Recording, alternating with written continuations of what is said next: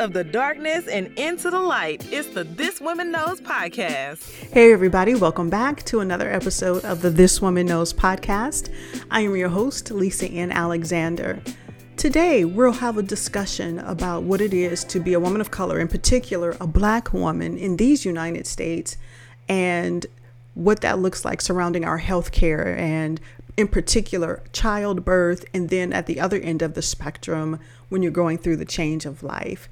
So I have the opportunity to, and the great pleasure to work with an amazing woman, Kay Matthews. She is the executive director and founder of a nonprofit organization called the Shades of Blue Project. And what they do is they focus on Black maternal mental health, because there is no conversation. You can't have a conversation about Black maternal health without talking about maternal mental health. The two you can't separate the two, or you shouldn't separate the two.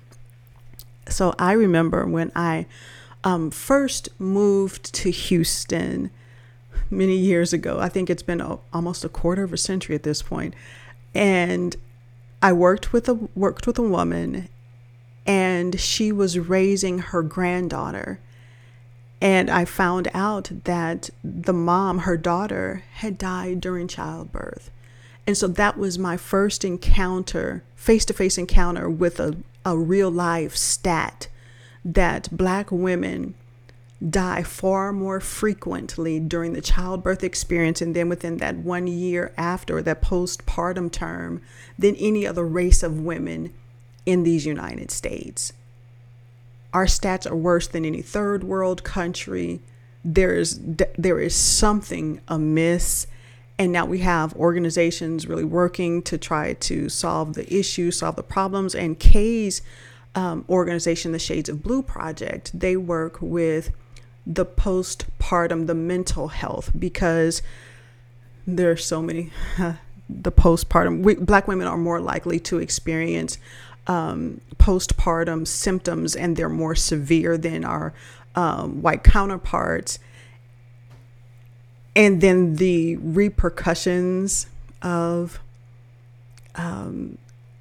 going for help for mental health in a postpartum state, unfortunately, can lead to some bad outcomes for Black women, so much so that children are taken away from you.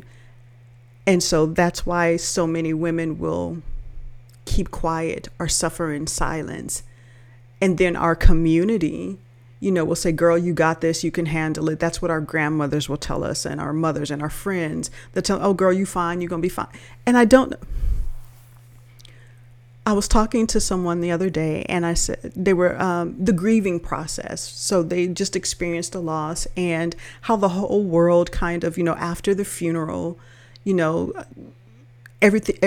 life goes back to normal for everyone else. And for the person that's grieving, life does not continue. Now you've got to adapt to this new normal, right?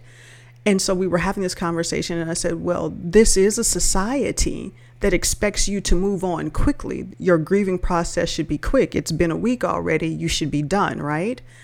And so we have that kind of same mentality when it comes to childbirth. You got 6 weeks to get over it, heal, bond with your baby, get accustomed to your new body. You got 6 weeks to do that, and then you have to get back to work. And so our society isn't built for this healing that has to happen, because we got to get to work, back to the rat races, really, right? And so we don't have that luxury, especially if you're talking about marginalized communities, if you're talking about women of color, if you're talking about Black women. And these stats are true wherever you fall on the socioeconomic path here, wherever you fall. You can be incredibly wealthy, you can be highly educated, or you can be living in poverty, and your education and money does not change. It does not change what is real for Black women in the United States when it comes to us giving birth. So what we don't know is why Black women experience such severe symptoms when it comes to pregnancy. And then come to find out, I've done both pregnancy and change of life. So we experience severe symptoms on both ends: childbirth, when it comes to the postpartum and our mental health, and then when it comes to the change of life. I sat down with my doctor. I'll just say this: I love my new doctor, and I'll tell this story. Well, I'll go ahead and tell it. So I had going through the change of life and having all the symptoms, and it was rough. It was absolutely rough. So I had a Black female doctor that I went to go see, and I was explaining everything, and I was so tired of feeling like I was crazy, if I just not feeling at home in my body anymore, and not this change. Man, it was rough. It was really, really rough. And so I went to her, and I was telling her my symptoms and how I was feeling, and just not being able to recognize my body. And, there was this grieving that was going on. And I asked my doctor, my Black female doctor, I asked her, I said, does this get any better? And her answer to me was no. Suck it up. It is what it is. I didn't like that answer. And so she was fired that day. I did not follow up with her, didn't let her know she was fired. I just stopped going. Probably, do I owe her a letter? Not sure. You tell me if you think I owe her a letter or an explanation. But that was egregious to me, to tell a patient that it's not going to get any better, which was not true. It wasn't true. So I started interviewing physicians. I started interviewing doctors. I went through my list. I'm thankful that I have health care, which is a big thing in these states. Is it the best health care? That's questionable. It's health care. And so I'm able to, select these doctors. And so I'm going down, who's close to home, looking at their reviews. And so I have compiled a list of primary care physicians, of OBGYNs, and I'm going to interview. I will pay the money for the copay and go and talk to the doctors. And it's like, I don't want you to examine me. We're going to have a conversation. And it's like, I need to know where you stand on this, and this, and how do you feel about this, and the other. So on my very first visit with my new PCP, primary care physician, my question to her was about the change of life. And she listened, and she says, Lisa, she says, Black women, she says, you guys have it so rough. She says, you experience menopausal symptoms or perimenopausal symptoms at a severe rate, more so than any other race of women in the country. And so for my Asian female doctor to tell me that, and didn't get that from my Black female doctor, just it floored me. And I had expected so much more. So I was grateful for the help she was in. I'm like, thank you very much. Found a new OBGYN. She gave me a new treatment. Things are better. It did get better. So to all of you, I would say, if you have a physician and you are not getting the results, the respect, the answers, the compassion, then you have every right to fire your physician and go find another one. That would be my advice to you. That would be my suggestion. It has worked for me, and I would highly recommend you find somebody else that will work with you and that will listen. So working with Kay, there's a mantra within the meetings and everything that they have, the summit, the Black Maternal Mental Health Summit, and you'll see people with t-shirts and it's like, listen to Black women. Yeah, please listen to Black women. All right, so let's take a break. I have a commercial I need to run, and we'll be right back. I am the spitting image of my father. I share his big eyes, same dark, tightly coiled hair, same wide nose. I am his daughter, and I loved him. And some days... Miss Williams, your father was admitted to ICU last night. Miss Williams, are you there? That's a heavy cross to bear.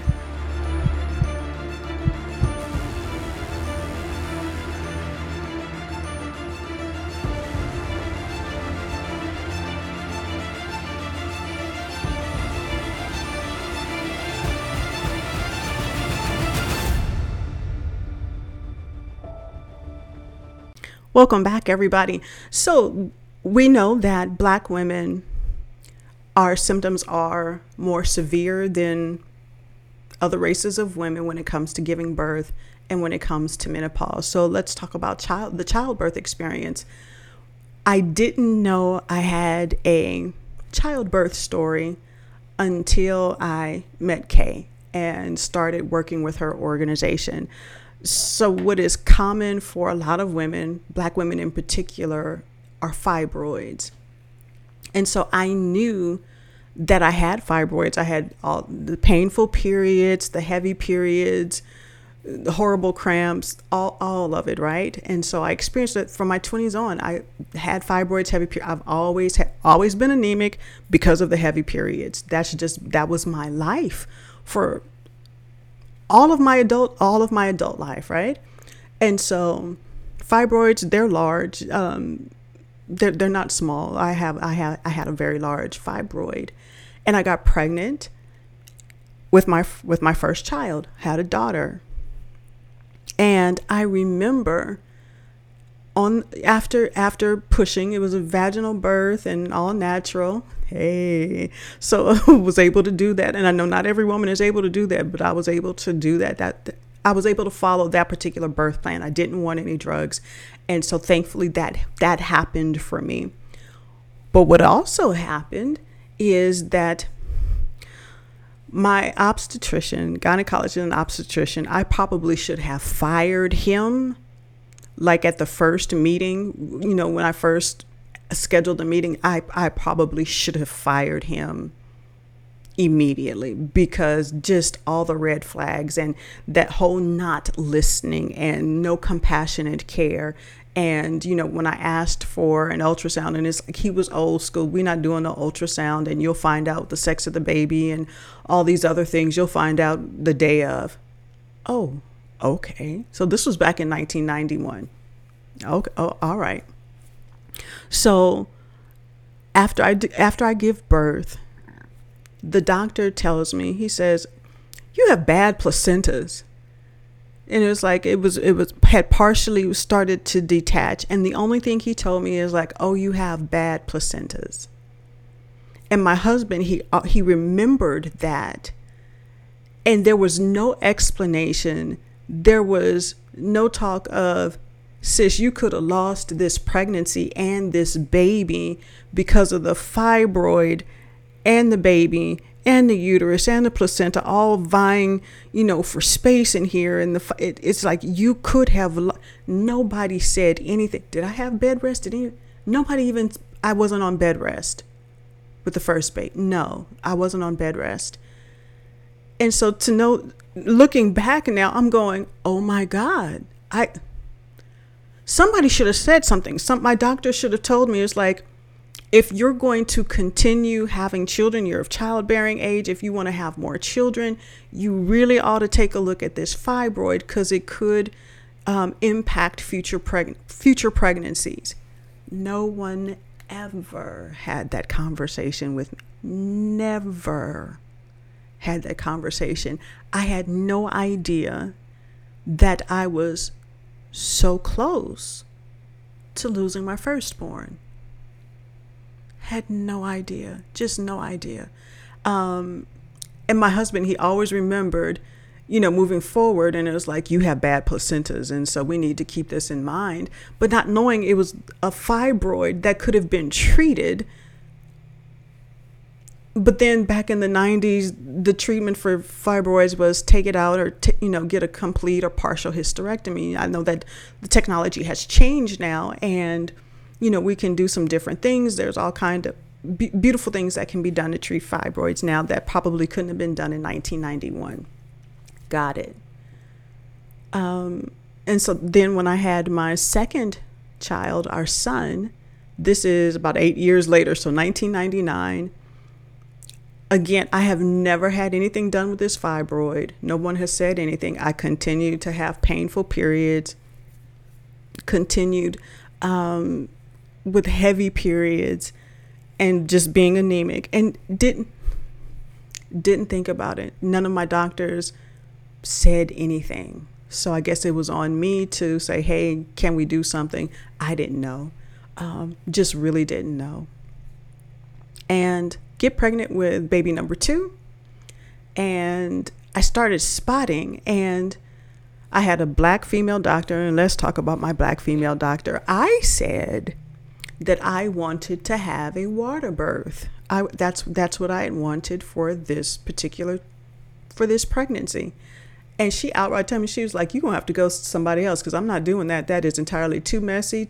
I'm not doing it. And so my heart was kind of broken that was her immediate response was, oh, hell no. And if you want to do that, go find somebody else. And I didn't go find somebody else because she had come so highly recommended. And so that dream was thwarted. And I don't know, maybe it was for a good reason, because again, she said, you got a real big fibroid in here. And then she did another ultrasound, maybe a couple of months into the pregnancy, and says, I don't see it. And so, jokingly, maybe the baby ate the fibroid. No, the fibroid was still there. Maybe it was just being blocked. So I'd started spotting and then had to go on bed rest with my second pregnancy. Okay. Went on bed rest, then eventually went into labor. I think our second son, I delivered at maybe 36, 38 weeks. So almost to term, right? 36, 38 weeks, almost to term. And she said the same thing. And it was like, your placenta just about came detached, was almost detached from your uterus. And again, nobody said anything that maybe we should take care of this fibroid if you want to have any more children. And so I'm amazed that, first, I am grateful. I am truly grateful that both of my pregnancies ended okay, that I had 2 healthy babies at the end of those pregnancies, because it could have turned out so differently. And so I want to encourage things are a little different now, and just encourage women to take control of your health. If you have options, explore them. You don't have to take the first answer. And I know, interviewing doctors, especially if you're already pregnant, interviewing doctors and going through that whole process can be time consuming, and it can be frustrating, and especially when your hormones are everywhere. Trust me, girl, I get it. But find a doctor that will respect and listen to Black women and offer compassionate care. So that was my birthing experience here in the States, and didn't know how close I came to one, either losing the babies or losing my life. Who knew? And just no one said anything. So then you talk about the postpartum depression in Black women being so much more severe. So when I had my daughter, I was still living in Los Angeles, and my mom lived in Houston at the time. So we hadn't made the move. And I just remember I didn't grow up around little kids, little babies. I had my little sister, but that was so long ago. Just did this. So this whole baby thing was very, very new. And I was really very young, 21, having my first baby. And I just remember being overwhelmed, just overwhelmed. This new baby, she was colicky, and she was fussy, and I had no idea what to do. Did not have help. My dad was there. My sister, she was younger than me. And so, we're all just playing it by ear. We don't know what we're doing. Elgin, he's a new dad. He definitely didn't. That poor soul, he didn't grow up with no babies in the house. He was the baby. So he had no idea what to do. And I just remember feeling so alone and so without any kind of help. So, when you have, mamas come and they spend the whole month with you, and I didn't have any of that. It was me and baby Alexander trying to figure this thing out. And I just remember between, just really trying to tend to her needs and, keep her from crying and keep her from spitting up and getting food. And we, I breastfed for about 2 months, and then, and it's like that kept coming up, and I was so lost. The pediatrician was of little help, and it is a scary thing to have a newborn, to not have assistance. Nobody sent me home with a La Leche League or any of that. And this is not that long ago. And it's like, just went home unsupported. Oh, I forgot to tell you, this was in the height of the HMOs. So if I had baby Alexander at midnight, today is her birthday. If I had baby Alexander at midnight, 12:02, 12:03 on September 21st, 1991, I was home by 6 p.m. the same day.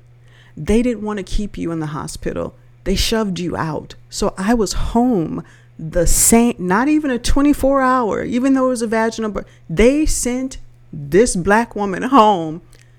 6 hours later, I was at home with a newborn. So no support. We didn't know what we were doing, just new parents. And I remember just the incessant crying, and she couldn't be soothed. And, right for her she was having issues. And I remember Elgin had to go back to work. My husband had to go back to work. And I remember I laid her down in the crib at the top of the stairs. We were living in a split level house at the time. She was upstairs crying, just bawling. And I was done. By the time Elgin, I knew he was soon to come home. And I was sitting at the bottom of the stairs, both of us bawling. And I just waited for him to come home. And as soon as he came in the door, and I'm like, she won't stop crying. I don't know what to do. And so he hugged me, went and got the baby. I don't know how we got through that night. I don't know how either of us stopped crying, but I just remember feeling overwhelmed and unsupported and not knowing what to do. Just clueless. I remember she wouldn't stop crying. And so this was in the first 24 hours of bringing her home. They sent me home, right? And so she wouldn't stop crying, and we couldn't figure, we had done all the things, burped, changed, tried to feed, all the things, and she was still crying. And so we go strap her up in her car seat. We are going back to Sentinel Hospital. Somebody's going to tell me something, because no, this is not right. So we get to, we're leaving. And it is late at night. So we are out. And then we crossed some railroad tracks, and it was bumpy. She let out the nastiest burp and went to sleep. And Elgin and I, we were like, oh my God, oh my God, oh my God. She had to burp. And so that's support for new mamas is so important.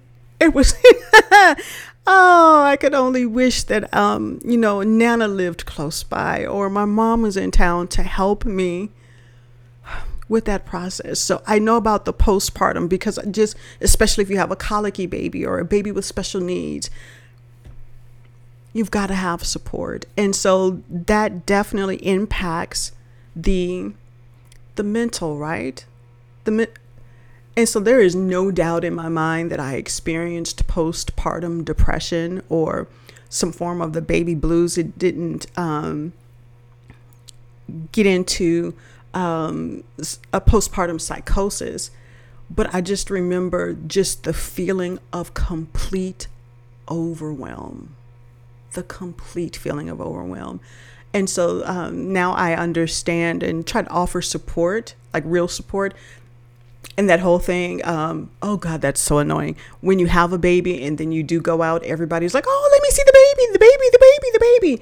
And you no longer exist. And that can weigh on a mama's soul too. And it's like, I still exist, you know? And so we have to remember to be kind to new moms. Be kind to new moms. Be kind to new moms. And so this hormonal thing that happens in Black women when we give birth, and I believe they're saying that it is the stress, just the sheer stress of being a Black woman in this country, that it impacts our pregnancies and our hormones. And so that's why we experience these symptoms at far greater numbers than the rest of the women in the country. And so to see it on both sides. So I talked to Kay and I talked to my doctor.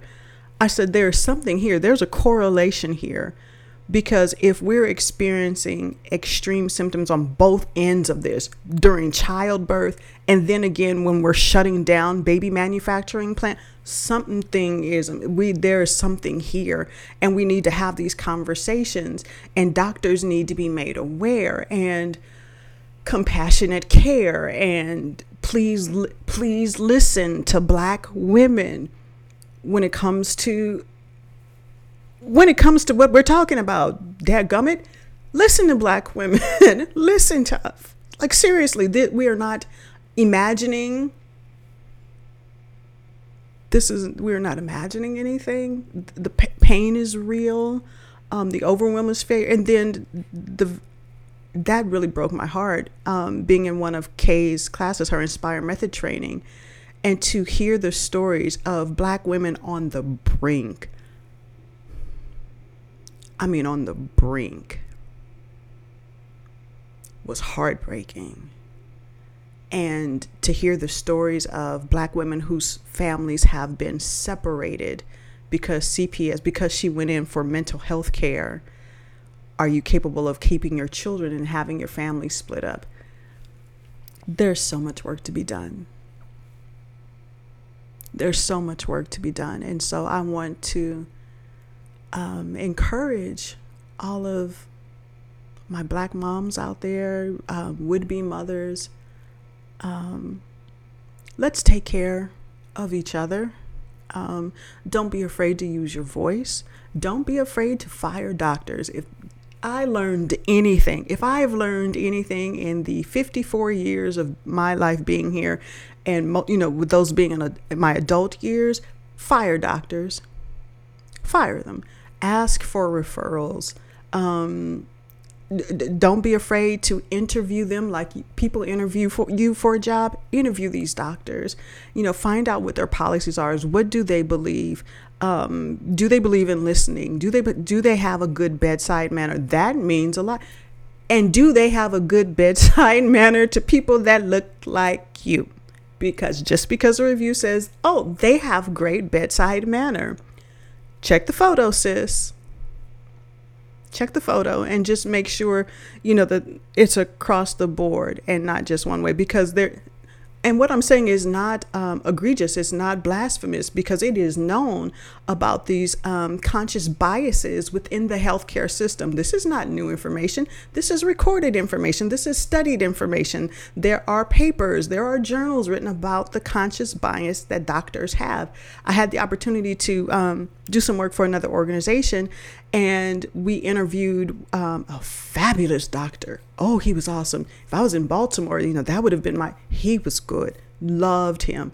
Black young man doing amazing things in Baltimore, going above and beyond, all that compassionate care.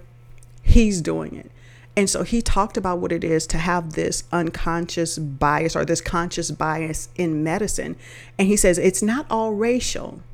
He says some doctors have a bias against uneducated people or people that are on drugs. And so if you have a doctor who is so anti-narcotics, and he gets a patient who is addicted, there can be a bias. She may not get the best care because he has this bias, or he or she has this bias against, women against users and addicts, right? So there are a lot of, it's not just race.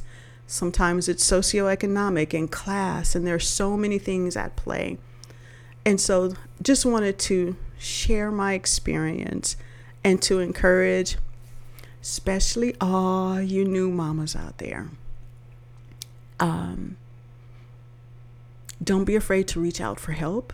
If you don't have a good support system, there are organizations out there now that you can reach out to. You can Google them. I will put Kay's, all her information, her organization, and she can point you to where you need to go, even if you're not in the Houston area. There is help. There are support systems that can help you in this process. If you ever fear that it is way too much, and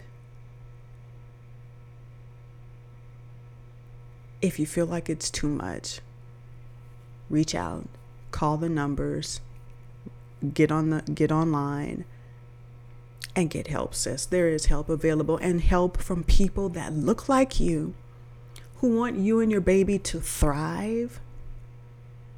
They're out there.